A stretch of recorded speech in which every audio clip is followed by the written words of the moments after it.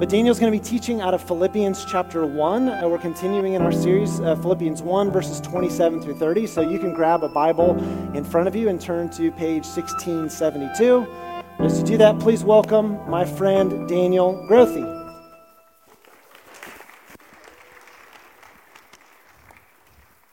Good morning, Cornerstone. You can talk to me. Good morning. In my house, as in polite, not to talk back. No, I'm just kidding. I am thrilled to be here today. I look across this room and see so many faces of people that I know and love. Ben and Noel Kilgore leading us in worship. I don't know if you know this. You are so blessed here at Cornerstone Church to have the people that you have. I played in a band with Ben when I was 13 years old, 14 years old, 25 years ago, known these guys. Noelle, 20 years ago, met her. And John, this is not some sort of mutual admiration society where he has to say nice things about me and I have to say nice things about him. I would not stand here and lie to you. But when I think of decency and honor and integrity and someone who follows the Lord, heart, soul, mind, and strength, I think of John Odom. And so bless you, John. Thank you for having me here today. I'm looking across the room. I see people. I see the counselor who did our premarital counseling, Lisa and I, 17 years ago. And Tulsa, I'm a Tulsa boy, so it's great to be here with you. If you have your Bibles, Philippians 1, 27 through 30, what I'll do is I'll read this text. It's 4 verses, and then I'll pray, and we'll jump in. So hear the word of the Lord out of Philippians 1, 27 through 30. Paul says, "Whatever happens, conduct yourselves in a manner worthy of the gospel of Christ. Then whether I come and see you physically or only hear about you in my absence, I will know that you stand firm in the one Spirit, striving together as one for the faith of the gospel, without being frightened in any way by those who oppose you. This is a sign to them that they will be destroyed, but that you will be saved, and that by God. For it has been granted to you on behalf of Christ not only to believe in him, but also to suffer for him, since you are going through the same struggle you saw I had, and now hear that I still have." This is the word of the Lord, and all God's people said, "Thanks be to God." Let's pray. Lord Jesus Christ, you are the Word. And from before all creation, out of the Father's mouth, there was that great "let there be." And we pray today that you would do that again. Let there be light. Do a miracle of recreation here. Make us your people afresh. Raise us up out of the chaos, the darkness, the deep. And Lord, bring us into the way of everlasting life. Speak to us, touch us, walk these rows, walk our hearts. Make us your people today. May the words of our mouths and the meditations of our hearts be acceptable in your sight, O Lord, our strength and our Redeemer, in the name of the Father and the Son and the Holy Spirit. And all God's people said, amen. Paul planted this church with Timothy in Philippi, Greece. So he's writing to the Philippians. You're doing a series through this book. So he's writing to these people in Greece, and this is about 50 AD, we'll call it, that he goes to establish this church.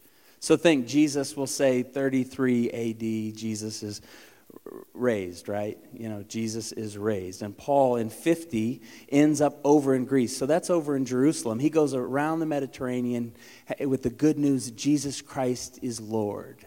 And these people in this small group of people in this majority culture, they're a minority group and a majority culture. He starts telling them what it looks like to be Christians. So that's 50.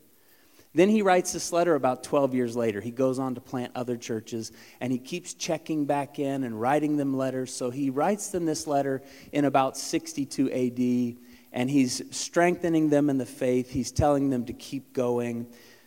But he's writing from a Roman prison. To tell the good news of Jesus Christ for Paul has been costly.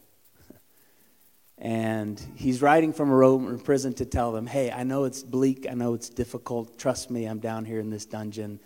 God has raised Jesus Christ from the dead, keep going. Jesus Christ is Lord, Caesar is not. Keep going. So he writes them this letter, and I want to put in front of you three things today, three phrases that stand out to me from the text we've just read.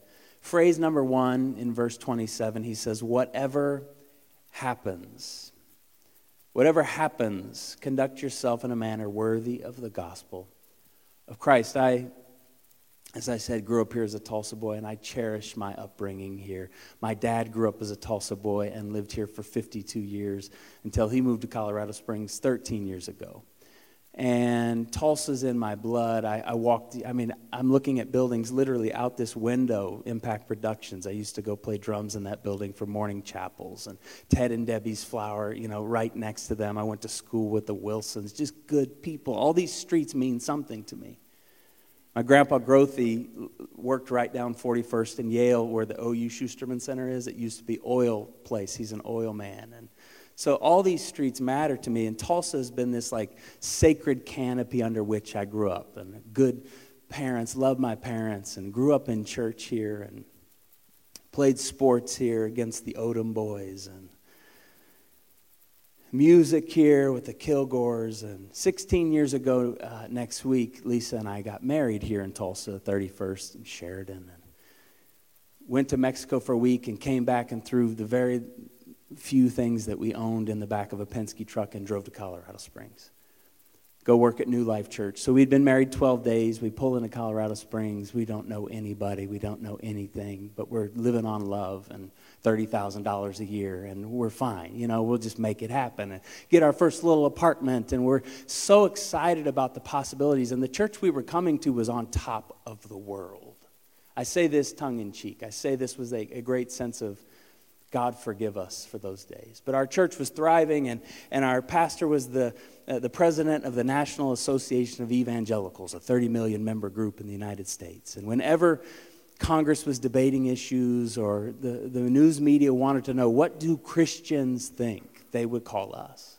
And we would have press releases and press conferences. And when Mel Gibson released The Passion of the Christ, he flew out on a private jet to New Life Church. And he came and he released it there to 3,000 pastors who were there for our conference. And it was intoxicating. And we interviewed Mel up on the stage, and it was so much fun. And George W. Bush Skyped in when he was president to our pastors' conference. Like, when I tell you we were on top of the world, that's how it felt. There was so much good going on. 14,000 member church, and we were just knocking it down until we weren't. And we lost our senior pastor to a major scandal that was on the front page of not only of every American paper, but every international paper. Salacious, heartbreaking, and our church that was flying high. We discovered in that time that we were $26.5 million in debt. And now it's 2007, 2008, and the global economy's tanking. We lose 35% of our church overnight, people just leaving. Then the economy drops. We're $26.5 million in debt. We had to fire 44 staff members overnight. It was just heartbreaking. It kept getting worse. We get a new senior pastor 10 months after we lose our founding senior pastor, and he flies in from Dallas and comes, and he's there on the job, and it's a terrible job that he's taken over, but he's willing to do it. And 3 months in, we're starting to feel the wind shift to our back again, and the Spirit is moving with us, and we're starting to rebuild trust, and maybe we can make it. And on his 100th day, it was a Sunday morning, 100th day on the job. Sunday morning, we just finished our second service, and there's kids in the room, so I'll try to be discreet here, but we're standing in the children's hallway, I am, and people are leaving, and all of a sudden you hear the worst sound you could ever imagine hearing in a church or anywhere. Bop, bop, bop, bop, bop, bop, bop, bop. AR-15, the gunman comes on campus, 1,000 rounds of ammunition, kills 2 teenage girls in the parking lot, storms in our children's hallway, and he's shooting. I run into our senior pastor's office. And I said, there's a shooter on campus, and I dive under his desk. Security guard stops him in the hallway, and he ends up taking his own life in our children's hallway. Double murder, suicide, Sunday morning.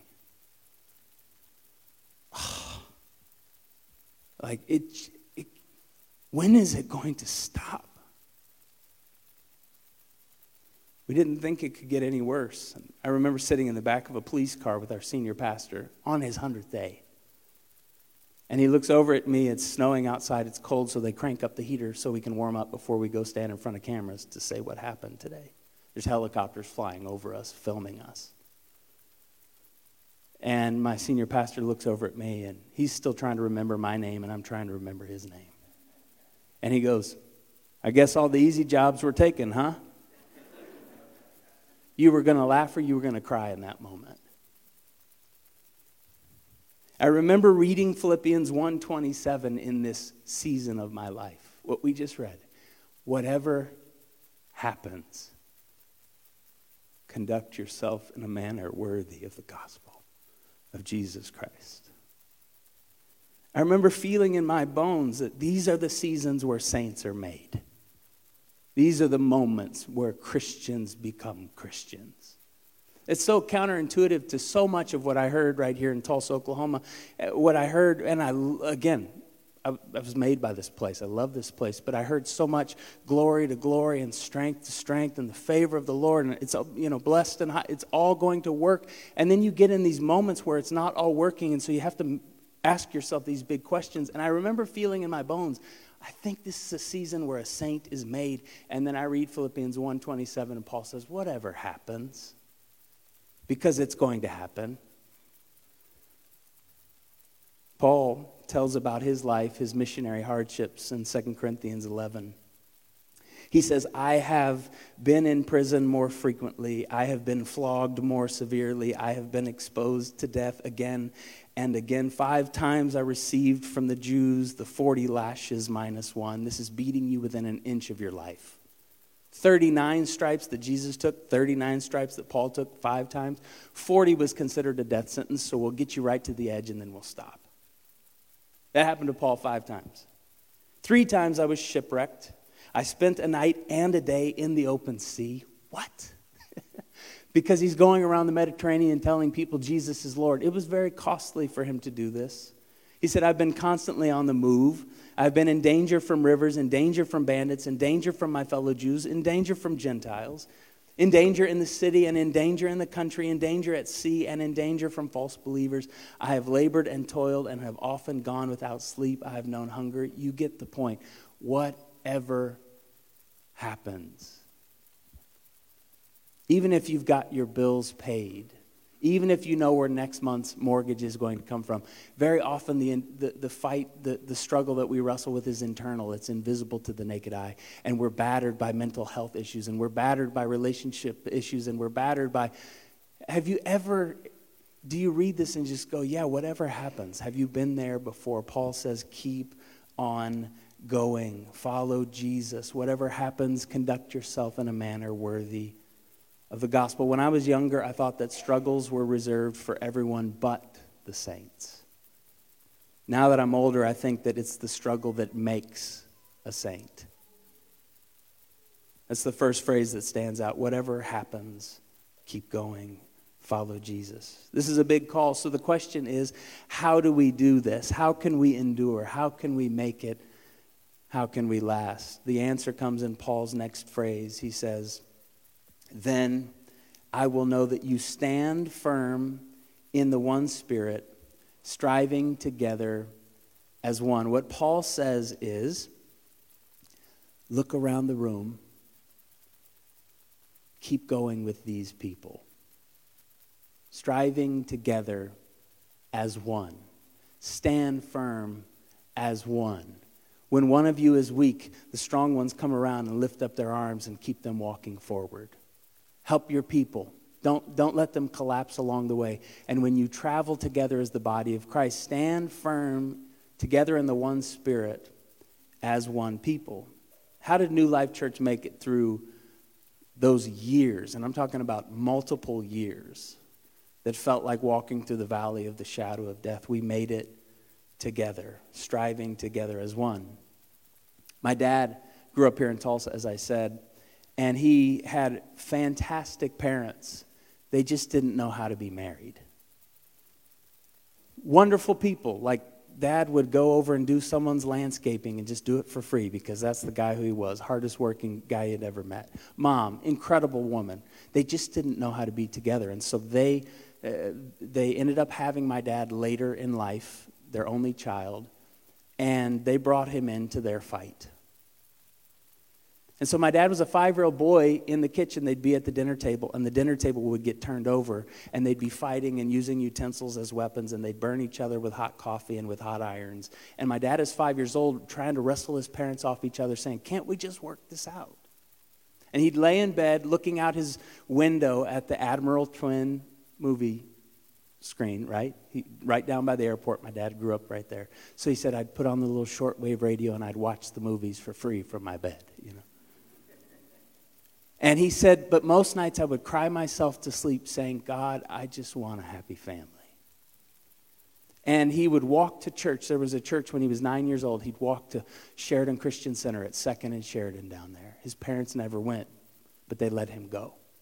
So he would walk over there, and someone on a Sunday saw this little 9-year-old boy walk in the back of the church by himself, and they go, hey, it was the worship leader, Vep Ellis Jr., who's still here in Tulsa to this day. Hey, young man, come here. During the band rehearsal, hey, who are you here with? Well, me. Oh, really? Why don't you come sit with my wife and me right here on the front row? We'd love to take you to lunch afterwards. Just, by the way, you have permission to notice people at church, right? To take care of one another. And they saw something that didn't look right, a 9-year-old boy by himself, and they took the lead. Come sit with us and we'll feed you and then we'll get you home, young man, after church. And so that became his family. Well, when my dad was 15, his dad called home, oil man. And when I say oil man, I mean like drilling wells out in the field, dirty oil man. And his dad said, I'll be late for dinner. Tell your mom you can eat without me. Later that night, they go to the front door. There's a police officer. Is this the Grothe home? Yes, it is. Can I come in? Please sit down. Tonight, your dad and 8 other men were killed in an oil explosion. All 9 of the men died down in the well. So my dad's 15, and his dad is now gone. It's him and mom. 19, my dad's a sophomore at ORU. She starts getting headaches, his mom. And she said, I think I should go see the doctor. Take her to the doctor. The doctor says, she's got a brain tumor. You've got 2 months to live. So my dad ushers his mom into her rest in his sophomore year, and then he's got this house to sell and cars to sell, and he's by himself. Except he wasn't by himself. You know why? Because he had Sheridan Christian Center and all of the saints at that place. He had Vep Ellis and Frank Reeder, and I can go on and on and on. And all these people who took care of him as a young boy. Vep, the guy who saw him from the stage that day, stood with my parents and officiated their wedding. To this day, my dad will still come to town just to play golf with Vep and to spend time with him. And my dad has been flying in for the last many years, officiating the funerals of the saints who took care of him as a young boy at Sheridan Christian Center. And Paul says, stand firm together as one. If you're trying to be an individual following Jesus, you're not going to make it. If you're trying to walk this road out as a lone ranger, you're not going to make it. But if you will come together as the body of Christ, right here at 41st and Harvard, here at Cornerstone Tulsa, if you'll live along obedience in the same direction with the same people, you'll look up decades from now and you'll see that you've made it. Stand firm together as one. We wrongly think that church is a place where I get my spiritual needs met and I come in and a lot, honestly, in the First World West, a lot of times people treat the church like they treat a gym. The nicest building with the nicest equipment, with the nicest classes and the best childcare. I'm going to go there. Until the new place down the street 3 years later gets a nicer building and nicer equipment and nicer. Like, the church is not a gym. The church is the body of Christ walking together over the decades as one. And so, Cornerstone, live this way together and tell me in 20 years if you hate it. It's a beautiful gift that God has given you, life together in the body of Christ. Sometimes, I'll say it this way, sometimes the most significant thing we can do is try to stay in one place with one people until we die. Stand firm together in the power of the one Spirit and stand firm as one. These people in this room are the gift of God to you. These people will be your companions along the way, and if you do this together for the long haul, you'll make it. That's how New Life Church made it in the valley of the shadow of death, and how we're making it today, and this is life in the body of Christ. The third phrase that stands out to me is this phrase. Paul says, do all of this without being frightened by those who oppose you. A lot of times if you watch the TV or the talking heads of, the Christian faith, a lot of times the sense that you get is that Christians are supposed to be fired up and loud and defensive and anxious. And when you get, when someone, this machismo, rah, fight for Jesus. Think of the irony, though, of proclaiming the Prince of Peace while foaming at the mouth. Jesus is good. Trust me. Christianity's the one true way. Like, show me on your face that it's good news. Like, help me believe that you believe that it's good news. Because right now, you think of the irony of proclaiming the good news with a furrowed brow. Think of the irony of weaponizing the Bible to sort of crowbar people into the kingdom. Like Paul says, whatever you do, stay together and do it without being defensive. Do it without being worked up. Do it without being frightened by those who oppose you. I'll say it this way. We will be true witnesses of Jesus when we recover a non-combative, non-anxious presence in the world. The good news, Jesus Christ is risen. Walking into the coffee shop where these people think differently than you, and you walk in with that sense of, it's okay, Jesus Christ is Lord. He's going to have his way on earth as it is in heaven. And my job is to love people. My job is to keep my eyes open. My job is to be generous. My job is to pray for those who are in need. My job is to be the encouraging word in the office. My job is to live as if Jesus has done the hard work and I can just draft in behind that. He says, whatever you do, do it without being frightened. And I sincerely think John Odom, your pastor, is one of the people that embody this deeply. He's wise, he's thoughtful, he's done his homework, he's got deep convictions, he's not going to be pushed over, but he's also not going to boil over in anger and lash out. He's done his work, he trusts Jesus, he's got a smile on his face, he's ready to give an answer for the hope that he has, but he's not going to do it in a way where someone else has to lose for him to win. Think about this. If someone else has to lose for you to win, everyone loses. But if you can be gentle and kind and joyful and winsome with the gospel, people will start to see over the long haul that Jesus Christ is Lord. Jesus on the cross, he's not combative and angry. He's not lashing out at people. He's not telling them, you're all stupid and you're all wrong. What does he say? Forgive them, Father, for they know not what they do. Into your hands I commit my spirit.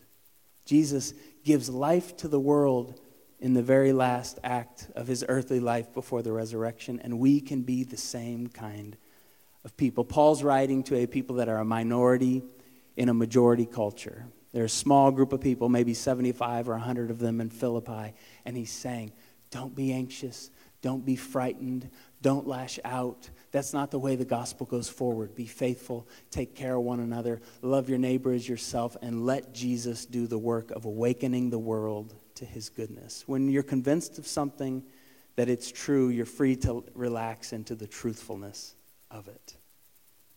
So Cornerstone family, today, I say to you, life is going to happen. It's what you know. Paul says, whatever happens, however it goes, when it's good, receive the gift. When life is thriving and when you're on top of the mountain, receive the gift and enjoy it. And when you walk through the valley of the shadow of death, whatever happens to you, conduct yourself in a manner worthy of the gospel of Christ. Pain will come, but it won't last.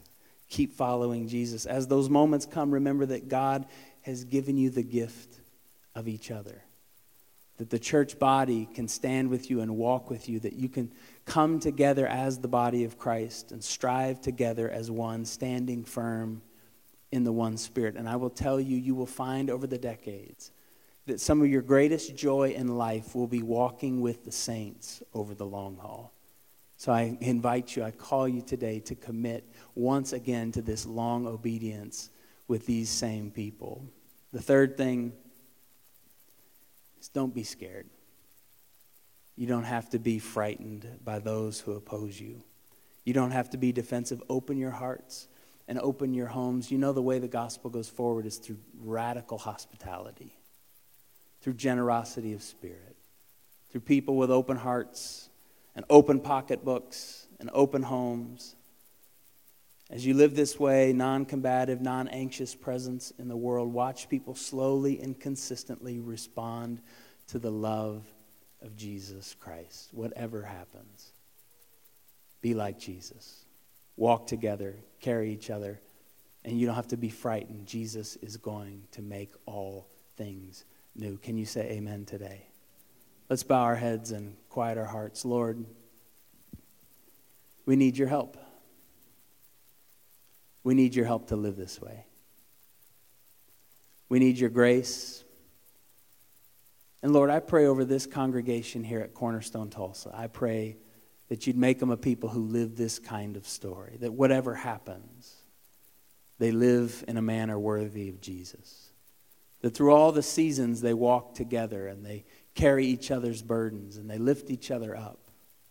They become the body of Christ together. And Lord, I pray that you would bind and rebuke all fear.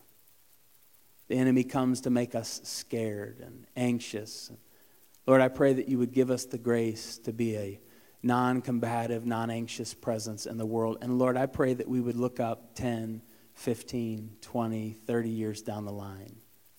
And from this body of Christ, I pray that you would see salvation and healing and deliverance and new creation breaking out all around the Tulsa area wherever they go. And so, Lord, I pray over this congregation. Bless them, keep them. Make your face shine upon them, be gracious to them. Lord, smile big and grant them peace. In the name of the Father and the Son and the Holy Spirit, amen.